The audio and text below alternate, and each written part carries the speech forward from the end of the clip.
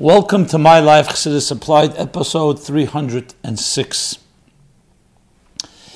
Today is Beis Iyar, the second day of Iyar, the week of Achrei Kadeshim, and we're middle of an upheaval, a crisis. So there's much to talk about. Many questions have come in.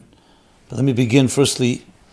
This program is dedicated by Chava and Ephraim Merovich in honor of Chava's birthday on Rosh Chodesh Iyar. Many healthy and good and powerful years. The Badal B'chaim L'chaim, the program is also dedicated in loving memory of Harav HaChossid, Harav Mordechai Tzvi Ben Chaim Yosef Shlomo Greenwald, passed away 2 years ago on Gimel Iyar. Being that I knew him, and I remember many of his farbrengens and his talks, so I will share one or two of them throughout this program, hopefully in connection to the things we're talking about. Before we actually get into any topic, because many requests and questions have come in about where you can find programs, we've been doing non-stop, literally almost non-stop programming since Purim, when the outbreak of the coronavirus really became serious. And you can find it all, it's all collected together. Firstly at chassidusapply.com, right on the homepage, you'll see a slide that links to all the different materials we have. Go to meaningfullife.com/corona, you'll find there, again, a list of everything we're doing, including a calendar of events. Some of you asked, where do you find the calendar? The easiest way is to go there. Obviously, the calendar is also on the homepage, and the reason I mention it is because literally you have almost every topic related to the questions we have today, addressing it to different audiences, adults, children, teenagers, schools, people from different backgrounds. So you really can find a full array of material.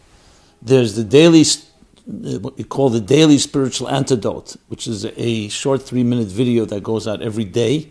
Also on podcast form, you can also find that there. That's short and powerful, empowering tools to empower our neshama, our souls in these trying times when the outside world is, let's put it this way, been upended. What we have is, and we have total control of our inner world. So with that, let's go straight into the topic we're talking about. We're just coming from Rosh Chodesh Iyar, now it's Beis Iyar, the second of Iyar, going into the rest of the week, the month of Iyar. Now the month of Iyar, as we discussed last week, is a Rosh Tevis. It's an acronym, which couldn't be more appropriate. Ani Hashem Reifecha. I, God, am your healer. Pasuk in B'Shalach.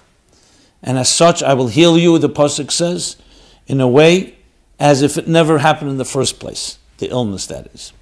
So, one question which was really relevant to last week, but I'll say, did the Rebbe once say the month of Iyar can stand for Rosh Tevis Ani Hashem Reifecha? Absolutely. From the Chassam Sefer, from the Bnei Yisachar, from different Svarim that decides this. Can there be a special significance now for the month of Iyar? Because as a community and as a world, we need a healing very badly and quickly. And again, the answer is absolutely yes. I discussed it more at length last week because I spoke about Rosh Chodesh Iyar, the yesterday Shabbos, but obviously relates as well as we go into this month of Iyar. So firstly, a bracha for a refuah shleima v'kreva ani Hashem reifecha refuah. One that's not just a healing that comes as a human being healing, doctors and medicine and so on, but a refuah from Ani Hashem, God's refuah, which is in a way that leaves no reishim at all, leaves no trace, as if retroactive, healthy as was before, and even healthier because you transform any of the negative into a positive. So that's a blessing to everyone. Hashem should protect us all in this month to finally find healing. Discover healing for all people in the world. Get through this pandemic only stronger, and we can only leave with the positive things we've learned during this period, which is a higher state of consciousness, a deeper understanding of what a neshama is, more of appreciation of life, Yiddishkeit. The fact that we are deprived of certain things, that's what Hashem wants, not to go to shul. A minyan is an opportunity to actually appreciate what they are in a way that's not just mechanical, not just easy, but something that we pneumistic in an internal way really relate to on a far more sincere and purest way. It's themes we've been talking about. But let's go back to Rosh Chodesh Iyar, Beis Iyar. Beis Iyar is the birthday of the Rebbe Maharash, the fourth Chabad Rebbe. In his early years, when his teacher told the Tzemach Tzedek, his father, how well he's doing in his studies, and how genius, brilliant he was, Tzemach Tzedek said, "What's the pella? What's the surprise? Teferes shebet teferes." Because Beis Iyar is in the Sfiras Emet, Teferes shebet teferes. What does that mean? Simple language. Teferes is the third of the midas. Chesed, Gura, Teferes is the kavam tzoi. It's the middle path, the middle rod. Mavriach min hakotza al hakotza. All the other spheres, when they're structured like in a human structure, there's right, left, and center. So Chochmeh, Chesed, Netzach is in the right. Bina, Gvura, Hoid is in the left. What's in the center? The center is Das, or Keser. When you count Keser, you don't count Das. Teferes, Yesod, and Malchus. So Kabbalah, Zohar, Chassidus explains that when the Mishkan was built, the walls were connected through the brichim. The brichim, the walls were connected through rods. Now there was a rod that connected each wall, but then there was one rod, brich hatichin, the center rod, hamavriach min hakotza lekotza, that went from one end of from the entire length, the entire width of the Mishkan. Why do you need that? Even on a plain architectural level, because you need the bars that the rods that connect wall to wall to keep it together. But to keep that equilibrium, the balance, you need one that connects them all. That's Tiferes. Mavriach min hakotza lekotza, midas ha'emes. Yaakov. Avram Yitzchak is Chesed and Gvura. Yaakov is Mitoshe Shlema. Tiferes. Tiferes also means beauty. Tiferes has many powers to it. But above all, it connects the lowest to the highest, just like that middle rod. Relevance to us, Refuah is rooted in Tiferes. The three Malachim, Michal, Gavriel, and Refuah. Michal is Chesed, Gavriel is Gvura, and Refuah is Tiferes. So different Svarim and different sources in Kabbalah and Chassidus bring sometimes Refuah is connected to Malchus, Tam Tokas Gvuras, but very often it's connected to Teferes, and Teferes reaches all the way up to Arich. Ani Hashem Reifecha is Rosh Tevis Arich, as is brought in Me'er, one of the classic Kabbalistic Svarim from the students of the Arizal. So Teferes is connected directly to Refuah. Ani Hashem Reifecha Ir.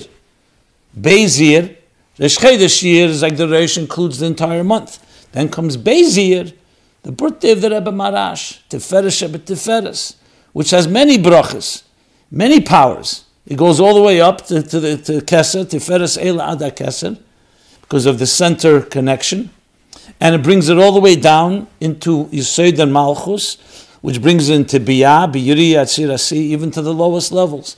That's ultimate. The greatest level of healing is that type of healing.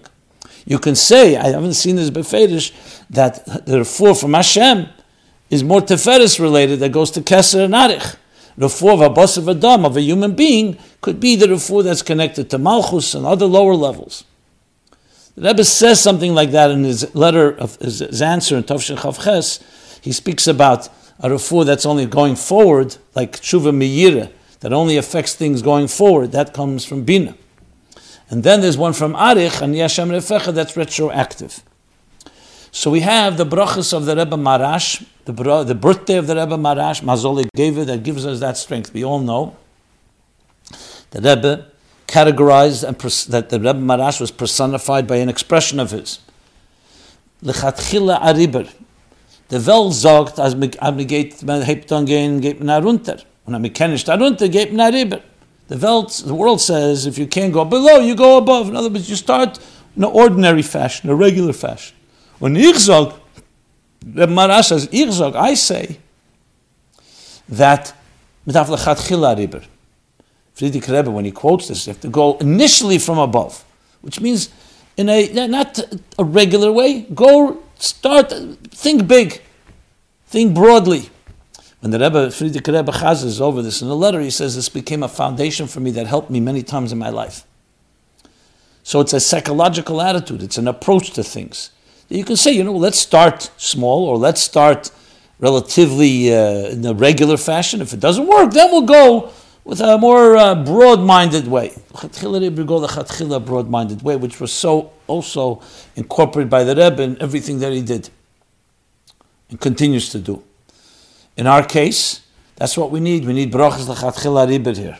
Just like this pandemic has been completely beyond, impossible to fathom in the wrong way, in the negative way, we need something to counter that is l'mayla metam v'das, supra-conscious, supra-intellectual, knows beyond the regular and the norm.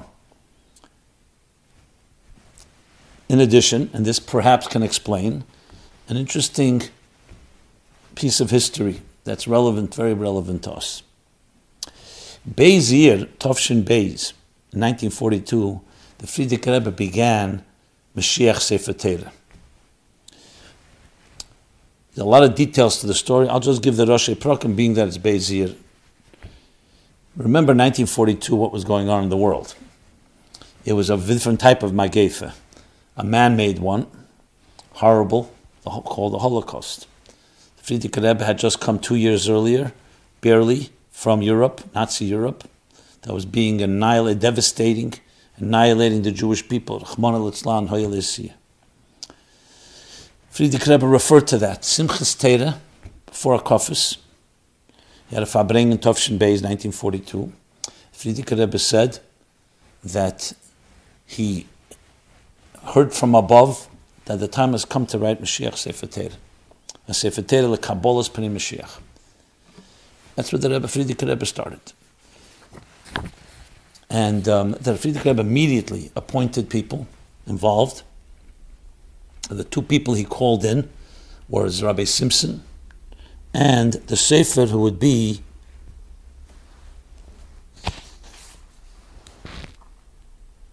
Rabbi Shmaryo Factor. Rabbi Simpson was the Frierdiker Rebbe's secretary. Actually, that's a little later when they began writing it. Let me go back a moment. So Simchas Torah, the Frierdiker Rebbe said that.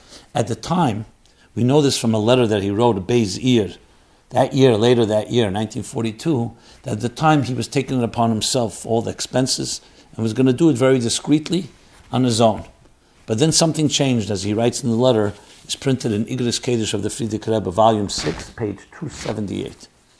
He writes that he decided, no, he wants to make everyone partnership in it. When the Rebbe mentioned this, Yud Shvat, Tovshin Yud Aleph, the Rebbe spoke about it, he said it was Al Derech Moshe Rabbeinu, that he could have built the Mishkan himself. But the Peil, he actually, the Eibishter told him to make sure all the Eden participate. That's what the Rebbe said. So that's what happened. The Frierdiker Rebbe then determined, he wanted that to be a certain particular type of parchment, very unique, coming from Eretz Yisrael. And he wanted to begin writing it Chav Cheshvan. That would be essentially 3 weeks after Simchas Torah, a little more than 3 weeks. But because they couldn't manage it, the Frierdiker Rebbe just writes Mepnei Sibus, he says, I wanted to do it Chav Cheshvan. So it happened on Beis Year Teferes, Shebet Teferes, the Frierdiker Rebbe writes. The beginning of the writing of the Sefer Torah, l'Kabbalas Pnei Mashiach. And the Frierdiker Rebbe made very clear that now too we have an Eis Sorah. And writing a Sefer Torah is a zgula to help, and he cites the story with the Baal Shem Tov. The Baal Shem Tov, as a matter of fact, in the same Igros Kodesh, 2 pages later, page 280, is a long letter where he writes the whole story with the Rebbe Rashab, going to Mezhebush, and the Rebbe Frierdiker Rebbe on the Beis Year Sicha of Tovshin Beis, printed in Sefer HaSichas Tovshin Beis, page 118, says it much in brief, but in Igros Kodesh it's at length. Actually, some more details. And what did he say then? Eden dafen hom rachamim, shreit men ha-Sefer Torah. The story, briefly, was that in that year, Mezhebush, in Tavkuf Yud Beis, I believe it was,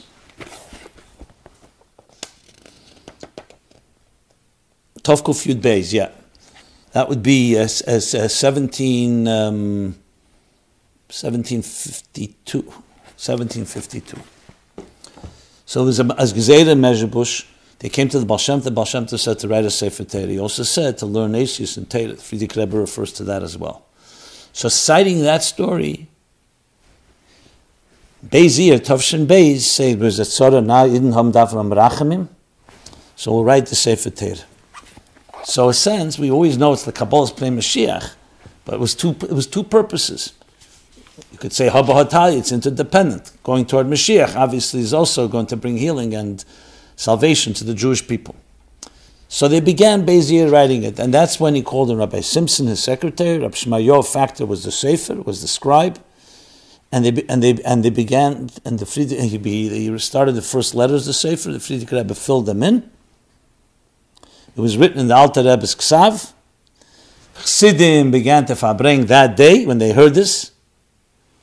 Frierdiker Rebbe then said the Sikha that I mentioned, and that's when he told the story of the Sefer Torah of Mashiach called the Mefer Sefer Torah. May Hashem help that writing the Sefer Torah will indeed bring this about, basically, Rachim Yishamayim, compassion from heaven for the plight of the Jewish people then. Then the Frierdiker Rebbe selected 3 Chassidim, Rab Shmuel Levittin, Rab Eliyahu Simpson, and Rab David Shifrin, that they should form a committee to supervise the project. And they began writing. Then Beis. It took a while, I believe till Sivan that year, Tovshin Gimel, Sivan the next year, they had reached already Pashas Hazina, which means almost the end. But for some reason, which we don't know why, it was not finished. 5 years later, in Tovshin Ches, the Rebbe wrote to a Chassid that time will soon come to finish the Sefer Torah. And they tried to schedule with the Frierdiker Rebbe that in the Chav Cheshvan Tovshin Ches, there should be the finishing of the Sefer Torah. But it did not happen. Apparently because the Frierdiker Rebbe either didn't agree or just did not give the directive. Okay. That's a story till then. Then, of course, 2 years later, Tovshin Yud came the Stalkus of the Frierdiker Rebbe. Sefer Torah remained unfinished till Pashas Hazinu. For years. For 20 years. From Tovshin Yud. The truth is, from Tovshin Gimel, it would be 27 years. Before Yud Shvat, called Hagadol, 20-year anniversary from the Yud Shvat Tovshin Yud, 20 years of the Rebbe's leadership. So ideas were coming in, different things that could be done to honor it. So, someone in Eretz Yisrael suggested to finish the Sefer Torah. It was written into the Rebbe first said no. Then Erev Reish Chodesh Shvat, Tovshin Lamed. So we're now talking already 1970. The Rebbe came back from the Eil and said all the obstacles are gone and we're going to finish the Sefer Torah. It was very quiet, discreet. Bochum noticed things happening with Rabbi Simpson. Remember Rabbi Simpson and Rabbi Levittin. Rabbi Shifrin wasn't around anymore, but those two were. The Rebbe would call them in and the plans were made. As the days passed, the Rebbe spoke about it and actually even had a complaint and said, why did it come from Eretz Yisrael? It should have come from Dalar Amos, of the Rebbe himself. Regardless, it was scheduled for Tesh Shvat. Yud Shvat that year, 1970, was Shabbos. So Tesh Shvat, 2:30 in the afternoon, a Friday afternoon, with all fanfare. I remember as a child, everyone came, people from different countries. Everyone felt Mashiach was coming right then. 2:30, Rabbi Simpson came down with the Sefer Torah, the Rebbe behind him with a box. No one knew what was in this box. And they began the finishing of the Sefer Torah. With the Ishtatvus, and the Rebbe asked everyone to participate. Even though there weren't all the letters, most of them were written already. But the Rebbe said, the Eibishter Shemach and the Malachim will decide already which letters go to anyone, to each person. And the whole thing, Asim Sefer Torah, with the Psukim Ataresa, there's now recordings of it, there's video of it. Extremely dramatic afternoon, that Friday afternoon. The finishing of Tovshin Bey's Sefer Torah. The Kabbalah's Pnei Mashiach Tzidkenu. And all began on Beis Yir. Now, the Mashiach Tzidkenu Tiferes but Tiferes is understood. But now, when you know the detail of also that it was a time of necessary healing, and citing the story of the Baal Shem Tov, it all comes together that this Sefer Torah has a particular power, Beis Yir. And perhaps, Ani Hashem Refecha, and Beis Yir in a form of Lechatchila Ariber, Lechatchila Le'osim Alecha. So not, God forbid, a person is sick and then they get healed. That, Megeit Arunter. Mekenish Arunter, Geit Men Ariber. Lechatchila Ariber, Lechatchila, I don't even place this illness. And even if it plays, God forbid, even for a moment, Kamat Rega Ad Yaver Zoam, as the Pasuk says in Yeshaya, should be as if retroactive, as if it never happened. That's what we're dealing with. So again, Yesher Koyach, to a group of Yungalite, they're about to finish tomorrow, they tell me, the Sefer Torah that they began a month ago, for this matzav now, for this magay, for this epidemic. But so you can go to unitedforprotection.com, unitedforprotection.com, to buy these last ACEs. I'm sure there'll be opportunities after that. And hopefully this already should be mevatel the gzeira, the epidemic, like it was in the time of the Baal Shem Tov. And Mashiach Sefer Torah, obviously, with its power, should do the same. And we shouldn't even know anymore. Completely no trace, no residue, nothing remains from this negative. Only the positive that came out of it. The learning, the mitzvahs, the tzedakah, the tehillim, and of course the writings of Sefer Torah that forever will be with us. Long after this pandemic ends, the Sefer Torah will be with us, the Sefer Torah. Okay, that's Beis Iyar, connected to this year. Now, it's also the week of Achrei Kedeshim, and we're coming from Sazria Mitzera. I mean, we always, some things jump out at you. Sazria Mitzera, of course, talks about quarantine of the Mitzera, which was not a physical disease, as the Rambam says. It was a spiritual. It was a result of divisiveness, a result of malice, of speaking improperly.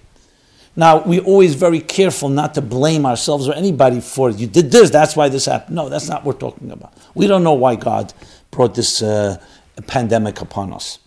But we do know that we have to do something about it. So here came a question that was asked, since we're on this topic. Let me just bring this up. Last week we spoke about, some people asked me the question, whether you can make comparisons between the plague that happened in this period again in Iyar to the 24,000 students of Rabbi Akiva and with what's happening now. That was due to Loi Nogu Koved Zeh B'Zeh. They didn't show respect to one another. So, as I said then, we don't know God's mysterious ways, so I'm not going to make such comparisons. But should we learn a lesson? Absolutely. There's no question. To put it in one person asked the question, does unity make us more immune? Of course. Achdus is always the keli for bracha. Barchenu avinu kolanu ka'echad. As we're one, that's when the bracha. Kodesh Baruch le'motza keli magzik bracha el ha-shalom. Shalom, peace, which isn't just the absence of divisiveness. It's its own wholesomeness, connection, integration, unity. Avos Yisrael, Achdus Yisrael, unity is a keli for bracha. That doesn't mean at the same time that we're pointing a finger and blaming someone. So there was a follow-up to that discussion, and let me read the follow-up.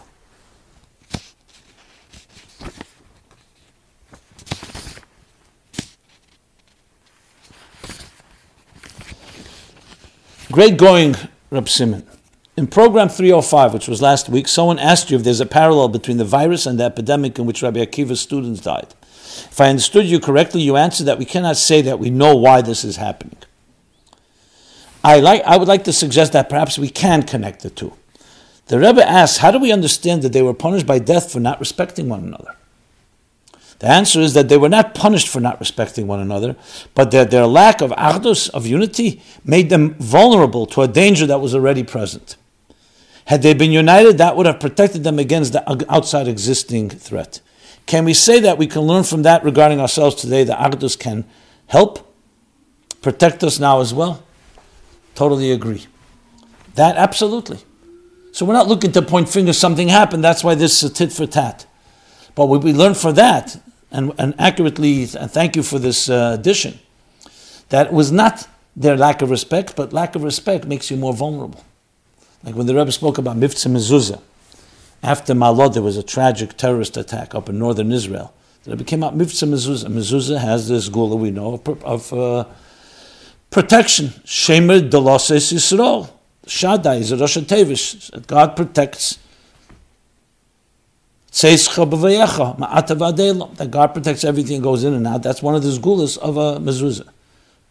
Now we see at times a mezuzah, people have a mezuzah and they're not protected. So the Rebbe compared it to a helmet.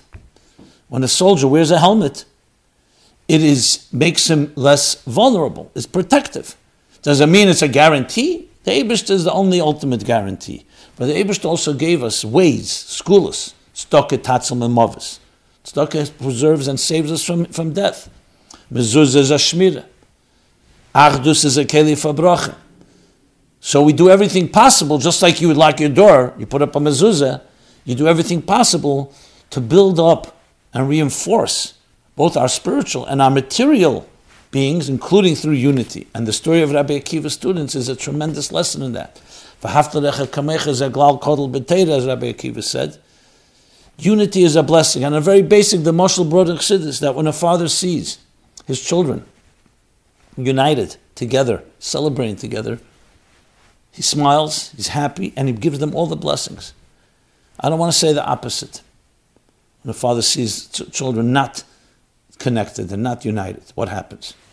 So Achdus is a keli. It says in Svarim even, Chassidus brings it, the Rebbe brings it, that even Rachmana litzlan, lo umazah, even negative forces, when they're united, they have some power, because God gave power to unity. We saw it in the most tragic way during World War II. And we see it in the Chumash, at the end of Parsha Ne'ach, the Deir HaFloga, who built the Tower of Babel. Why does it say that God had to confuse their languages? He could have just destroyed the tower, changed their minds, confused them, because they were united. So the Eibishter said, since they're united, the only way is for me to make sure that they're not united is by Bovel, from the word that he confused their languages, they couldn't communicate with each other. Of course, he could have done it different ways, but there's a power to Achdus. And God wanted out, because they could always come together again. And God gave power to Achdus. Kol shkei meruba midateva. How much more so in a positive way, the power of unity. So this period in time, Ani Hashem Reifecha, especially the highest level of healing, is precisely to connect it to our unity. Yes, absolutely. And as the Rebbe said, in the name of the Tzemach Tzedek, as the Achdus for Chassidim, the unity of Chassidim, will help us march toward the goal. And you can say, Sefer Torah, going back to Sefer Torah, the Rebbe's emphasis in Mem Aleph, Mem Beit, Tavshin Mem Aleph, Mem Beit, 81, 82, when he started Mivtza Sefer Torah, he spoke so much about Achdus, because Yisrael Rosh Tevis, Yesh Yishim Ribu Eisis LaTorah. It's an acronym for the words. There are 600,000 letters in the Torah. Chassidus Sfarim already explained, we only know there's 302,805 letters. So the Alter Rebbe already explains Eisis HaMachshava, the Eisis, the Nekudas, how to explain it, but 600,000, because every letter gives life to that soul. We're talking about the collective Shishim Ribui, collective 600,000 souls, which the Alter Rebbe explains already in chapter 37 in Tanya, breaks down to more. So we're all connected to those 600,000 letters in Torah. So Torah, a letter in the Torah, actually gives life. That's why the Rebbe brought in Tavshim and Beis, the Pasuk in Daniel, that all those are written in the Sefer, meaning the Sefer Torah, will be protected from any ill, from anything negative. So you connect Achdus to Sefer Torah to countering a Magefa. All this is part of what we should be doing now. Again, not because we think that's the cause, but that's how we learn from it, what we're going to do about it. We're going to bring more strength to our unity. We're not going to take for granted our lives. We're not going to take for granted our situation and comfort zones. And we will unite like never before, which is what is happening and should happen even more so. Every one of us, every one of you, any one of you, should do whatever you can to connect, especially now in this, going into this month of Iyar, Ani Hashem Reifecha, a month where we count each day, we refine our personal lives, we refine our midas, which of course refinement brings to unity. Because when a person is a more refined person, their chesed, their gvura, teferes, netzach, yesed, and malchus are more mezuchach, more refined. That's what makes us kinder people, gentler people, more giving, more disciplined. So it's again fitting, very fitting to this period in time. Which leads me to Achrei Kdeishim. Achrei Kdeishim, after Sazria Mitzera, which was, as I said before, is connected to quarantining, which connected to divisiveness. Quarantine, on one hand, is divisive; it separates, but it also creates spiritually. You can be even deeper connected, because you realize, like the Alter Rebbe says in Perek Lamed Beis, chapter 32 in Tanya, that our differences, our separation is only physical, but our neshamas, our souls, kulan masimis, they're all connected. Av echad l'kulanu. They have one Father, one organism. The different diyukim there, the levels of this unity. And when you recognize that, that's the yesod, that's the foundation of all love, as he says there. When you make the body a primary thing, and the soul secondary, that's what separates us. Materialism separates us. Bodies are separated. As we see today. Neshamis, souls are united. Spirituality unites. So when the nefesh is zikr, when you make the tzuri, when you make the spirit primary, and the body is just a vehicle, that's the key to all love, to all connection. Which is why Avos Yisrael is the foundation of the entire Torah, as Hillel told that potential convert. Zui kol ha-Torah kula, and everything else is commentary. How could you say that? Half a Torah, I mean necessarily exactly half, but a big part of Torah is beinodin l'mokim. It's laws between you and God. It's not. You could say achnosas sorchim, inviting guests, and bikur chelim, visiting the sick, and charity, and gemilas chasadim. That's all in the category of loving another. But what about davening and korbanos and kashrus? These are all between you and God. Says the Alter Rebbe, no, the whole Torah came to create supremacy of spirit over matter, of quality over quantity. Everything, even kosher and even Shabbos and even davening and even karbonos. So as such, Avos Yisrael is based on that. The supremacy that the ikar is the nefesh, spirit. And the body is the means, is the vehicle.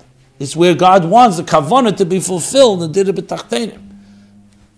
So that's the foundation. So now, in a time when there's physical challenges and physical separation, and we're told we can't go places and the regular routines, this is the time where what do we have boast? Our spirits rise. And the unity becomes even stronger. Achrei Gdeishim. The Rebbe explains in both parshas is the focus on v'nigdashtem, sanctifying God's name. Achrei Meis Shnei Bnei Aaron, the two sons of Aaron, after they passed away, due to them going into the Beis HaMikdash, into the Mishkan, not prepared, for good intentions. It came from their great passion and love for God, as the Eir HaChaim explains, but Bezeist Yaveh. This is how you enter the Holy of Holies. The Holy of Holies is a very powerful place. The most intimate place where heaven meets earth, where God meets the human being. Where the Kohen Gadol, the high priest, goes once a year.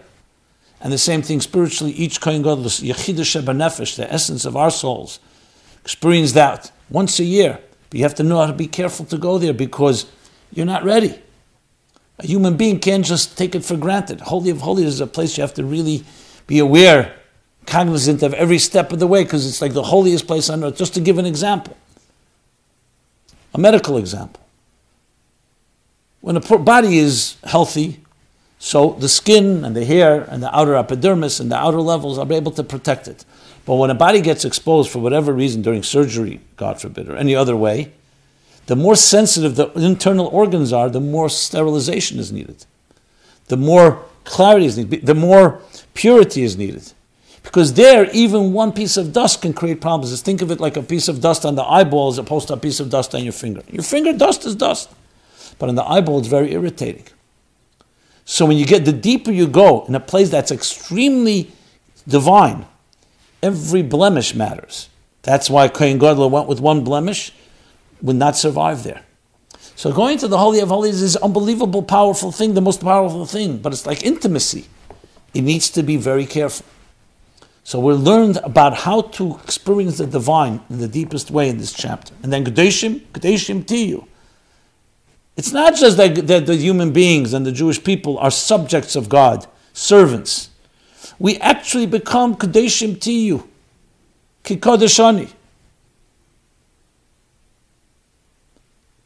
You should be sanctified because I am sanctified. So the Medrash says, initially the way we read the Medrash, it says Gedeshim Tiyu, so you would think, Yachalemer, you would think that we can be as holy as God. So it says no. My holiness is greater than yours. Comes the Baal Shem Tov. Like Chassidus always gives the premise, the deeper types. That you're supposed to read it not like Yachal Kameni as a question, but as an answer. Yachal Kameni bin Achusa. Yes. Can you be like me? Yes. My holiness above is Bigdushas is through your sanctity. When you sanctify yourself below, you make me sacred. We have the power to be Mekadesh Shem Shemayim. We have the power to sanctify God's name. When we walk, when we talk, and people look at us, They say, a person like that, that's a person representing God. I love a God like that. V'haftas Hashem alekecha, like the Medrash Taisus, shete'ohev Hashem, to make God beloved in the eyes of people. It's powerful words. So we're not just servants, we're not just subjects, we're not just creations. We are, obviously, but God gave us the power to become like godliness, holy like godliness, and even more so to even create God holiness above. Hashem Tzilcha, the Maggid Taich, is the same idea. Hashem Tzilcha, Hashem is your shadow. What does that mean? He says, because da masha lamayla mimach, like the lamayla mekdushas, kdoshasi lamayla mekdushaschem. Everything above is like a shadow from what's going on below. You do something, God reacts. Now, is God bound by that? Obviously, God created it that way. So you're not limited by it, but that's what He wants. A person sits and learns Teda. God responds. It's a call and response, action, reaction, cause and effect. So in a time like this, when we're challenged, we demonstrate to God, we don't know your plans, but one thing, we're not giving up.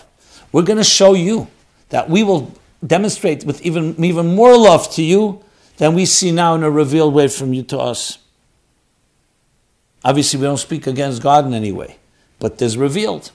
And when you do that, we can evoke in Hashem even deeper power. That's what Lechatchila Riba means, Tiferes. The Tiferes Sebi Tiferes. To reach even deeper and show how much more loving we are, more connected we are, more committed we are. And then we're told the formula, the algorithm works this way. When we behave in a sacred way, in a dignified way, in a beautiful way, even under these circumstances, and especially under these circumstances, that demonstrates what we're capable of. We're capable of going deeper than our comfort zones, deeper than our routines. And that has to create a response that gives us something even more than what we've had till now. A refuah, as I said, that's retroactive, that completely eliminates. So Acharei Kadeshim's lesson is very apropos as well. And there's definitely more to say on this, and there's always more, but suffice it for now. Another thing I'd like to share that was pointed out to me. We talked about the Alter Rebbe's gula for Magefa was Keteris. Of course, based on the Pasuk, V'teiotzer HaMagefa, the Magefa, the epidemic that happened in the time of Kerach's mutiny, so the Hashem tells Moshe through Keteris. Based on that, the Zohar has a whole bunch of analysis of that and stories that with Keteris was used. The Arizal, in Kisvei Arizal, we spoke about all this. I cited that we learned it inside, the different stories, the Zohar and the Vayakel, the Arizal in Birchas HaShachar and Kshar Kavonis. So you can always refer to previous episodes. But there's one piece in the puzzle that someone made me aware of, and I want to share that. In Kitzurim V'Ha'aris, Tanya, page 125. Kitzurim V'Ha'aris that Rebbe gave out is one of the Rebbe would give out different kuntresim with dollars or different denominations, and once he gave out Kitzurim V'Ha'aris, I think it was Tovshin Memtes. I'm not positive. So he gave out Kitzurim V'Ha'aris on page 125. Interesting about Tanya.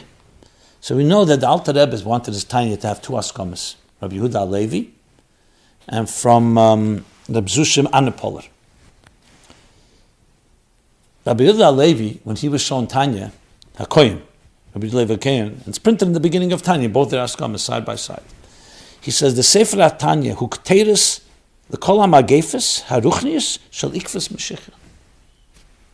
The Tanya, he says, is the k'teris, the incense, l'chol ha'magefes, for all the epidemics, spiritual epidemics of the end of days, ikvas Mashiach, the footsteps of Mashiach, meaning the end of the Golus, right before Mashiach comes.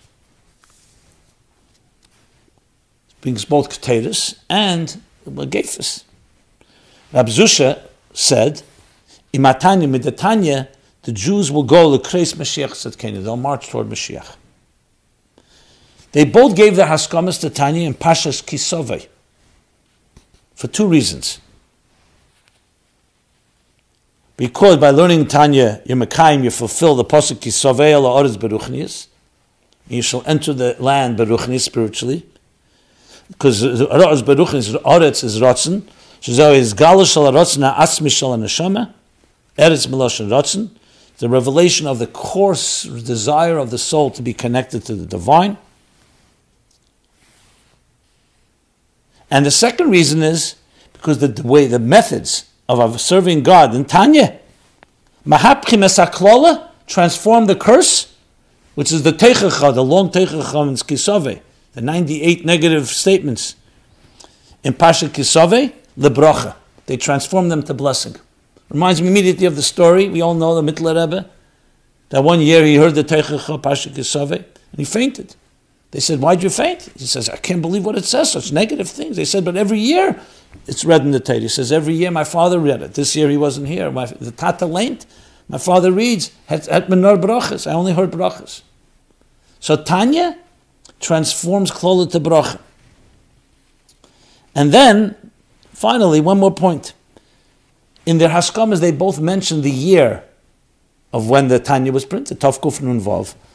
Rab Yehuda Leib HaKohen says, and they express themselves with the way they counted the year. Rabbi Yehuda Leib HaKohen said that the year Tov Kuf Nun Vav, listen to this, Rosh HaTevis, Tanya K'teris Neshama V'Ruach, Tov Kuf Nun Vav. Like he said, it's the K'teris, the Kol HaMagefus HaRuchnis, as he said. Rabbi Zusha, when he writes Shnas Mila P'duseinu. P'duseinu is, I guess, the gematria of Tov Kuf Nun Vav. Says, P'dus Shalonu, our redemption, Shebesefer Zeh will go toward Mashiach. So they both wrote the name of the year in their own way to indicate what they both said. Now, what's this year? Tov Shin Pei. Some say Tahashnei, Tahei Shnas P'duseinu. We're dealing with a Magefa. So in addition to everything about Keteris and saying Keteris, Tanya, he says clearly, Yehuda Leib HaKohen, rather, says clearly that Tanya is the Keteris. So learning Tanya gives us more power to deal with all negative things and transform the negative into the positive. I felt it valuable to share that. With that, let's deal with now a few questions, more questions. And hopefully, as I mentioned already, there are more questions that I can cover. So many questions coming in more than ever. So please don't hesitate to write. First of all, it empowers me. I feel stronger. I see the people caring and I see people also struggling. And it's important that we all communicate together and use these platforms. God blessed us with to honor God, to sanctify God, through using it to spreading and teaching Chassidus and addressing the dilemmas. This is like, I've received quite a few letters, people telling me how much of a lifeline this is, because this is what we need more than ever now, Ruchnizdike connections. So with that, let me go to a few questions. Well, quarantine is still on people's minds, obviously, because we're all quarantined. So I'm going to address two questions on that. How do I deal with the loneliness of quarantine? And though I did address this topic before, but because it's still so relevant and people are struggling, it's a new question, so I felt I should address it again. I live with two roommates, but I feel like they have their own lives, and I moved in recently, and I don't know how many people in the neighborhood, and I don't know many people in the neighborhood, so I'm feeling very alone. That, coupled with my issues I was trying to deal with pre-corona, is just making it really hard for me. I mean, I know everyone is going through a hard time, but it's still hard for me. Any advice? So I'll share what I've already shared. And remember, loneliness can be, there's two sides to it. It can be a negative. Eicha Yoshva Badad. Alas, woe unto Yerushalayim that she sits alone after the destruction of the temple. But loneliness, meaning being alone, could also demonstrate your uniqueness. In many ways, we're all alone. Even when we're with people, we're alone. You walk home after a party or an event in the good old days, so to speak, you're still alone with a certain part of yourself. So you can feel desperate, you can feel isolated, or you can feel unique that God is with you. A time like this, and this is my advice, I know it may be difficult to hear this, people may not be the ones that are going to be the connections right now. The connection is going to be with your own soul and with Hashem. Now when I say people, I didn't mean that to avoid people. Find people that help connect neshamadik now. Go online if necessary, text somebody, search around for some material, maybe a class, a program, some music, anything that can feed your soul. As far as your roommates, you could reach out to them and see if they, because I'm sure they also, doesn't matter if there are two of them and you don't know them so well, everyone is struggling. But if not them, there's others. You can get on the phone. Do not give up and don't just wallow in your own loneliness. That's the key. You reach out. You reach out to someone. And there's plenty out there today. I'm not saying it's easy. Of course it was easier when you could just go out. You can go out with a friend. You can go to lunch. You can go to breakfast. You can go to a shul. You can go to a social scene. But that's not the divine providence right now. That's not the plan for now. So the plan is that you didn't disappear. Thank God you have your health. So now is the time to reach out. And not just for your own, to deal with your loneliness. Maybe you can be helpful to someone else. Because everybody is just struggling in different ways. I have no other magic pill here, and there's no tricks for this. This is about effort, growing up, maturing, reaching out, and taking initiative. And you know what? If you don't have someone giving you strength, why don't you give them strength? And that also makes you less lonely because it gives you empowerment and validation and you feel you've accomplished something. Because the worst part of loneliness is the demoralization it leads to. When you're giving, when you're volunteering, when you're helping, that always is a powerful way of countering any negative feelings, whether it's loneliness or depression or anxiety and so on. Singles quarantined, another person writes. This is a message for all singles who are struggling with the current situation. I am single, a grandmother who went through a bitter divorce. Under the circumstances, I am not in touch with two married children and their families. Another child is mentally unstable, and there's only one married child with whom I have an ongoing relationship. With Pesach's arrival came the realization that I would be making a solo Seder. I was determined that it would be on par with previous years. I davened for this. The first night I read every single commentary in the Rebbe's Haggadah until the Suda, the meal. I sang to myself instead of thinking of the children and grandchildren who were inaccessible. For the first time I thought of all the Sudarim with relatives who had passed on and imagined that they had joined me. My Seder ended at 2 a.m. Learned after the Seder and went to sleep at 3:15 a.m. The next night I took out all the rest of my Haggadahs with different commentaries, sang even more than the first night and ended at 2:15 a.m. Learning afterwards and going to sleep at 3:45 a.m. Both nights were on par with previous years, Baruch Hashem. The mornings were used as opportunities to get some fresh air and to get to know my neighbors better. I've made it my mission to, God willing, visit someone now every day during Pesach. I never would have done this under normal conditions. In my neighborhood, there's a Yid who has been knocking on every single door within a 3-street radius every Shabbos, wishing them a good Shabbos since this ordeal began. Okay, thank you very much for sharing. And this is a perfect example.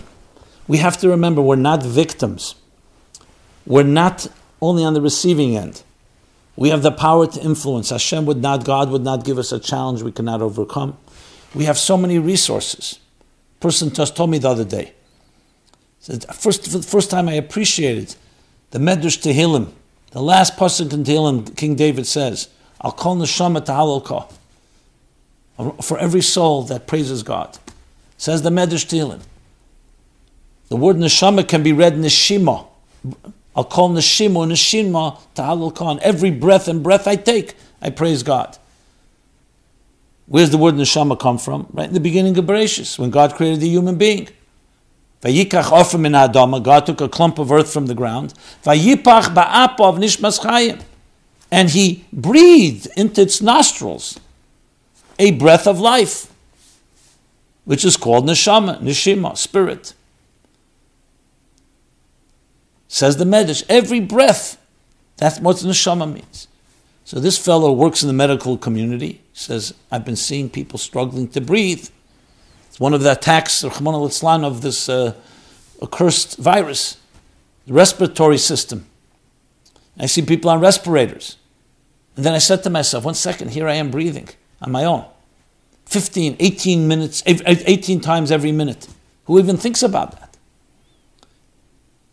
Don't take that for granted. Appreciate it. So to sit and say, listen, I'm lonely, I'm alone, is basically a victim.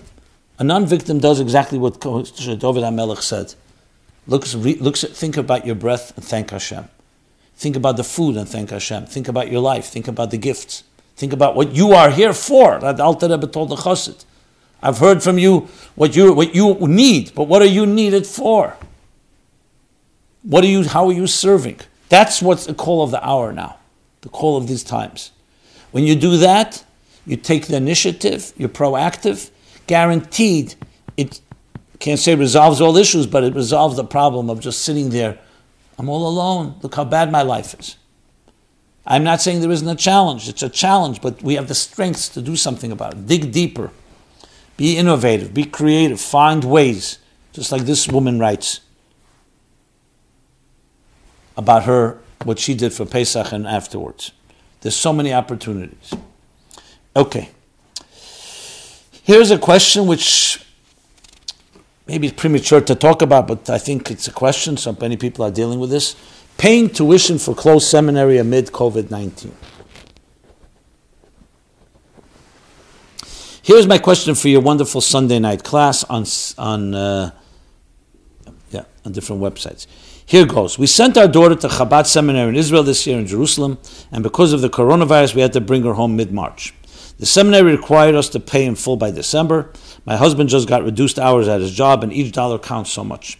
The seminary is absolutely refusing to refund tuition for half of March, full month of April, May, and June. They refuse to return my calls or emails. Should I bring them to a Bezdin? Is this ethical? The seminaries are all about learning Torah and raising the future generation to be erlach, that's to be honest, and outstanding members of the Chabad community, our future shluchos. Can you please give advice on this uncomfortable and painful situation for us? So first of all, I want to tell you, you should be speaking to a rabbi you trust, because this is a matter of halachic questions as well. This isn't just a psychological, emotional thing. The second thing that I will say, just as guidelines go, what I've heard, so there's obligations in these situations. There's obligations that Torah talks about this. Halacha talks about it. There's a renter, what is his obligation to his landlord? If, for example, there's an accident or something happens, or there's a pandemic, and he can't live there. Who's liable? And there's all kinds of this thing called Makas HaMedina. Makas Medina, which means it's not a specific thing that struck your apartment, but one that is affecting the whole city or the whole town or the whole world for that matter. So there's halachas, and because this is not a halachic form, I don't want to paskin. But I will say a few guidelines here. Let's start with the menschliche side. There's a thing called derech eretz kodma l'Torah, respect. Even if the school has a position, they should be calling you back. They should be articulating it to all the parents. Just let them state their position. And they should say, if I were them, if you want to discuss it, let's discuss it. An attitude with completely ignoring the way you're describing, if that's accurate, that's a little irresponsible, more than a little. Once there's a discussion, and believe in the spirit of Torah and Chassidus, so many situations it could both be that this is no one's fault. It's not the faculty's fault this happened. It's not the parents' fault. It's not the students' fault. So what do? The money is sitting by the parents, by the school. What happens if it's the other way around? If the money was by you, and you didn't yet pay for a few months earlier. So of course you'd have to pay for the time your child was there. So these are all halacha questions. Who's the muhzak? Who's holding on to the money? Is there a doubt who's responsible? So then, hameitzi mechaver olavarai, meaning the one who's holding it is in the stronger position. Or is everybody seemingly not responsible because it's not something that happened in an individual way? It wasn't like your bad luck that your apartment got flooded, not due to the fault of the landlord.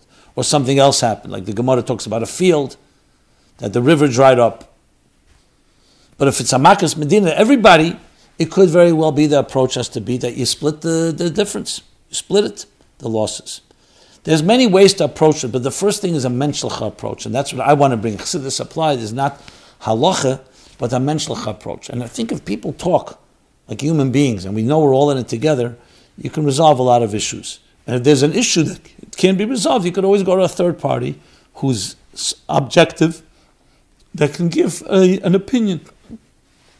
And everyone will abide by that opinion that will make sense. Because you have to remember, the schools, from the school side, could be they're still paying teachers, especially if there's online learning. You don't mention online, because if there was online, I assume you're getting benefits. You can maybe negotiate a lower rate, but if the teachers are being paid, you cannot say, hey.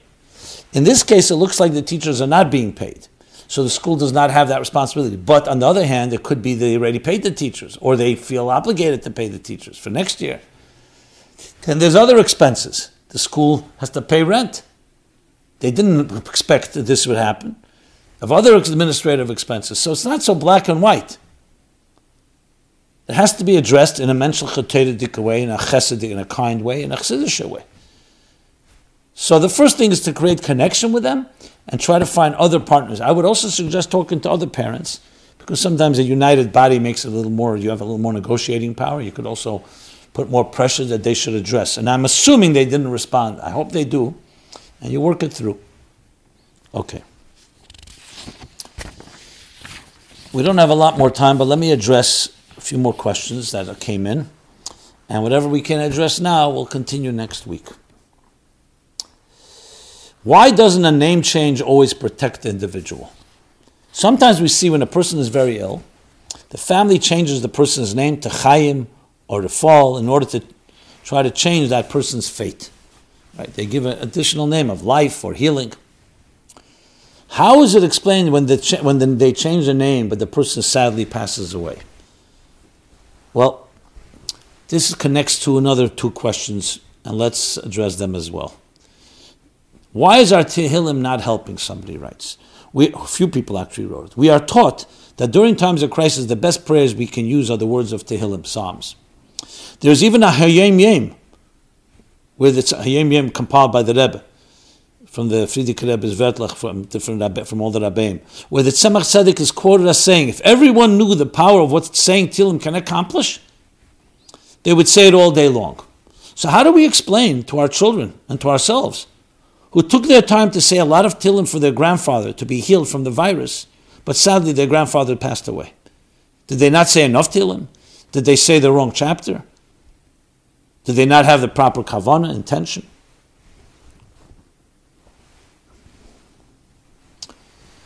So, obviously you see the connection to the previous one with the name. A few points here. Number one, the Shalah says, Shalah HaKadosh, the Rebbe cites it, that the basic question, Hashem is always listening. He does not sleep. Lo yonam v'lo yushan Shem Yisrael. Doesn't sleep or slumber. We pray, Hashem hears it. It's not possible that Hashem was distracted, God forbid, like a human being. Say, maybe you didn't hear it. He heard it. And he knows it's coming from a good place. And it's a need. We're in need of something. Why would our Father in heaven, V'inu Shabbat not respond? Says the Shalah that he responds to every prayer. But sometimes there are many, many layers. So a prayer opens up a door, but there could be other doors that need to be opened. There's also Hashem responds the way he understands. Sometimes it's not the way we like it. That's why we say, B'teva Nira v'Anigla, it should be revealed to us and we should appreciate it. But Kol Ma Da'avid, HaKadosh Baruch Hu L'Teva Avid. Everything God does is for the good. Gam Zu L'Teva. Different levels, as the Rebbe explains. Also, this is for the good. Sometimes we see it immediately, sometimes not. So what we have to do is pray, as we were told, when we're in pain and a loss, and yes, for the healing of someone. What God does is not always what we understand. So it's not that the Tehillim didn't help. It's like the famous story in Israel with Mrs. Waxman, who had, her son was kidnapped by the terrorists. And the whole country was praying with her. And Israel didn't negotiate with terrorists. So they finally found out where he was, but they came a minute late. And he was killed. So she was asked, I don't know how anyone could have the heart to ask such a thing, but she was asked, what happened to all your prayers? She said, God, we prayed, the whole country prayed together. God heard it all. God answered. His answer was no. No meaning what we wanted was no. So we don't want it that way, and we've told you to continue praying, but Hashem has His mysteries. So to say that the Tehillim doesn't have an effect, absolutely that's incorrect. To say the name change doesn't have an effect, it has an effect. Whether Hashem will let it be the way we want it to be or not, that's up to God. We still have to do what we have to do, and we never know. Maybe the effect of the Tehillim of your children for their grandfather, and the same with the name change or other things we're doing, have an effect that we will appreciate in time. And we'll look back and say, now I understand. Or we may not understand. That's the way faith works. God is good, and we don't know why He did this and why He's taken some people. But we continue doing what we have to do. We never give up. That's how it works. We don't give up. Precisely because we have a neshama, we have that strength, and we know that there's a bigger plan. We don't give up, and we want the plan to be on our terms, that it should be good on our terms. But never ever think, and I'm saying this to the children, to anyone listening, never ever think that your good deed, your effort, your kavanah is in vain. Chachmana litzlan. Our great-great-grandparents suffered greatly, and they davened.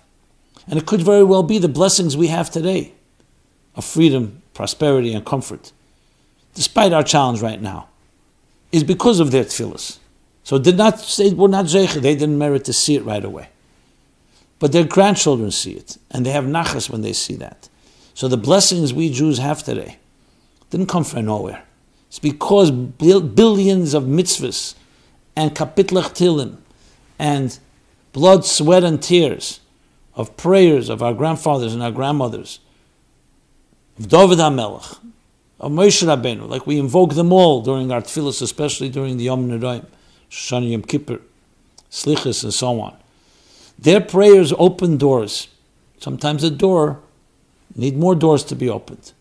But don't think we're here today by accident. And let's not forget the gifts and blessings. And therefore our prayers as well have an effect. Sometimes we see it immediately, sometimes we don't see it immediately. Sometimes it's in one form, another form. But never ever, it would be a disgrace, would be worse than a shame. Be like an insult to the thousands of years of davening and mitzvahs and tehillim said by our ancestors, all the way back from Avram Avinu, all back from Adam and Chava. It was not in vain. They passed away, yes. Some of them prematurely, some of them in ways that were horrible ways. But their tefillahs didn't. Mitzvahs do not. They live on forever. They affect the world. And over time we see that we're here today standing. And we have so many blessings because of that. So it's not just faith. We actually see it in reality. That Avram Avinu, today, almost 3,800 years later, the promise was fulfilled that we would be like his nation, his children would be spread across the world like the stars in the sky. So God forbid we should ever think, give up on that type of confidence and promise and belief in what was told to us, because we've seen it fulfilled in so many different ways, despite the setbacks and times that we don't see it completely in a revealed way. But collectively we do, and individually we will. Okay. I'm going to do one more question. Doing a mitzvah should protect from harm. If it says Shemer mitzvah leyoda dover ra, that someone who does a mitzvah, preserves a mitzvah, will not know from any negative thing, from anything evil, then how is it possible that someone can be harmed from davening with a minyan even during a pandemic? Because going to a minyan is a mitzvah. Now, you could ask the same question about every pekuach nefesh situation. Pekuach nefesh is deicha kol ha'teira kula, we know. A threat to life. Someone on Yom Kippur, which is the Araisa Mamish, supposed to fast. But there's nothing, but the person is in danger. If they don't eat, they will die. Or even a suffix, they may die. So say the doctors. And there's no other food but a piece of pork, Rahman al-Islam. So not only is it allowed, it's a mitzvah to eat, because v'chai behem. God said, live by this. And as Mefarshim explained, that is actually sanctifying Hashem and sanctifying Yom Kippur. If a person says, I want to be more frum than Torah, That's not sanctifying. That's not following God's rules. God says the rules, stated the rules. And the Alter Rebbe explains in Ageres HaKedesh. And the Rebbe elaborates on it because the spark that got so dark, that is osur b'deach chitzenim. That's why the word osur means trapped. It means tied up, bound in negative energy, which means it's off limits. It becomes mutter, or even more than mutter. Allowed means mutter means released. Osur means to tie up. Lahatir means to untie. What are you untying? The spark from the negative. So you're able to redeem the spark because it's saving a life. That's the Chassidish explanation. So you could ask the same question. Person's keeping Yom Kippur, why should they be in danger in the first place? This is the mysteries of God. It could be it's part of Golus, which is a big illness. Part of Chet Tzadas. We know the Gemara says that the three, that Lo Tom Tamisa, they didn't taste the taste of death. It means they died without any feeling. Then there's those that says Lo Mes, they didn't die because. So it says, what about the fact that Moshe Rabbeinu and others did? He said it was Be'itya Shel Nachash. That was the conspiracy of the serpent, meaning Eitz Hadas. You blame it. The Talisa ala Eitz, as the Arizal was maspid when he eulogized Ramak, Ramesh Kardaviru, Talisa ala Eitz. He was a tzaddik, but with Talisa we blame his death not on his iniquities, but on the Eitz Hadas. So there's a certain dissonance, a certain disconnection in the world in which we live. That's why there's death. What does it say? Had they not eaten from Eitz Hadas, they would have lived forever. Why? A soul is connected straight to God. The soul and the body are connected. Why should there be any disconnect, any illness, any disease, any pandemic, any individual illness? Because there's a puncture. It's like a cup of water. The water, except for evaporation, won't run out unless there's a hole in the cup. Why should a neshama stop energizing a body? A neshama doesn't need a gas station to refill. It's connected. It's an infinite amount of energy. It's because the body is not aligned. Ayeka, Hashem says to Adam, I don't recognize you. Your body, your being is not aligned with the purpose for which you were created. There was a disconnect, a new identity. You have now your own agenda. It was supposed to be aligned to what God wants. You have your own identity, your own agenda going on. That puncture, as it accelerated and amplified over the years, affected a general world. So there's illness in this world. But regardless, we still don't understand why certain people, especially doing a mitzvah. So the answer is God's mysterious ways. We don't know. The Pasuk does not. It continues to say, continue to do mitzvahs, like we said before about Tehillim, or about changing a name, or about what I spoke earlier about Achdus. We have to do what we have to do to repair our lives. And that becomes a keli for the bracha. If, for whatever reason, it doesn't always appear the way we want it to appear, it's because God has His mysterious ways, and it's part of still the casualties, a result of the Chet Tzadas, or other factors that are connected to that as well. So with that, let's conclude. There's more questions, and I wish I was able to cover more. But I did want to share one story that I heard in this context from Rab Tzvi, Rab Mordechai Tzvi, whose yahrzeit is tomorrow. I remember it was a Fabrengen upstairs in 770. And he was speaking about Avos Yisrael. And he told a story that there was a Yid. He was the communist representative, the Communist Party in the Knesset. His name was Vilner, Meir Vilner. He was loathed, he was despised by the Jews. Because he represented basically Stalin. He represented the former Soviet Union. Anyway, once an article was written by a writer in an Israeli newspaper, and he wrote the following. He wrote that this Meir, I forgot. Meir Vilner was so despised that somebody once stabbed him. He was in the hospital. So this Israeli writer wrote that 2 mistakes were made by the person who stabbed him. He didn't stick the knife deep enough, and he didn't turn it. This writer came for Tishrei in the late 60s to the Rebbe. He was one of the guests for Tishrei. He went by for Lekach, Erev Yom Kippur, This is all Rab Tzvi telling the story. And the Rebbe, they were told the Rebbe who he is, and the Rebbe said, Nicht azeh schreibt man auf Aiden. You don't write that way on a Jew. Und was is Aid? And what is a Jew? That man reden Sukkos. We'll speak on Sukkos. Okay. That's how the Rebbe spoke. Even on Meir Vilna. He went to Rabbi Chadakov, and right immediately the Rebbe's secretary said, the Rebbe said he's going to speak with me on Sukkos about what a Jew is. I want to schedule an appointment. He said, there's no appointments during Yom Tov, Chol HaMoed. The appointments begin after Tishrei. He says, after Tishrei, I have to go back. I'm not going to be here. No appointments. He said, the Rebbe told me, but today he didn't Sukkos. He says, I'll ask the Rebbe, but I don't. He asked the Rebbe said, no, there's no appointments. So Rabbi Chadakov advised him, why don't you come Sukkos? The Rebbe has a farbrengen in the Sukkah, and you'll come. And maybe the Rebbe will talk to you there. And that's what he did. He came to the Sukkah, and he came in the middle of the farbrengen.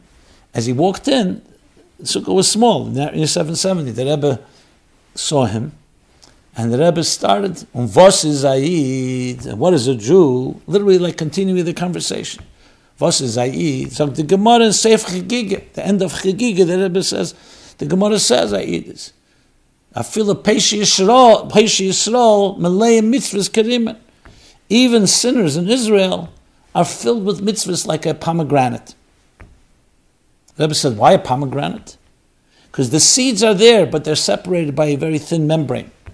So it's not internalized. But they're Malay mitzvahs kerimen. And the Rebbe elaborated what a Jew really is, Afal Pisha Chati Yisrael, who Rab Tzvi went on, he told us a second story in that story with Robert Maxwell, who was a Jew in England and was being also castigated and criticized for different things.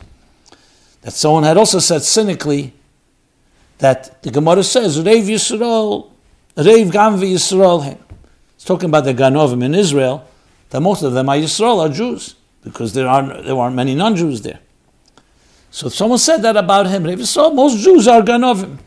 So the Rebbe said, first of all, it says it about Israel. Second of all, the word is Reiv Gamvi Yisrael, that most of the thieves are Jews. The Rebbe said, so first of all, it's about Israel. Second of all, it doesn't say Reiv Yisrael Gamvehim, that most Jews are Ganovim. It says most Ganovim are Jews. So it says, even if it's a person, most of him is a Ganef, still Yisrael, he's still a Jew. These are two stories I heard about the power of a Jew, which of course just a lesson all the time about Avos Yisrael and Achdus Yisrael, the Zecher Nishmas of Rav Mordechai Tzvi Ben Chaim Yosef Shleimer Greenwald. This has been My Life Chassidus Applied, episode 306. We've been focusing, of course, on the challenges of these trying times. Please submit your questions, chassidusapplied.com. You can submit them anonymously. You'll find there all previous episodes. Regarding the essay contest, we've already sent out a letter that we respect and really value the time and energy you all put into it. Because of this crisis, things are a bit delayed. We will announce winners. We'll finish evaluating them, Mitzvah Hashem, so you will hear from us. But everything you did, as I said before, is going to be recognized. We're not pushing anything off. We're not ending anything, God forbid. It's just a matter of a little delay. Again, Chassidus Applied with Simon Jacobson. In this time, Eibishter Shablens, everybody, Ani Hashem Reifecha, and Eifen Le'osim Alecha. Retroactive, as if it never happened, and only the good that comes out of this remains forever and ever. Thank you very much. This program is brought to you by My Life, Chassidus Applied. Please help us continue our programs. Make even a small contribution at chassidusapplied.com/donate.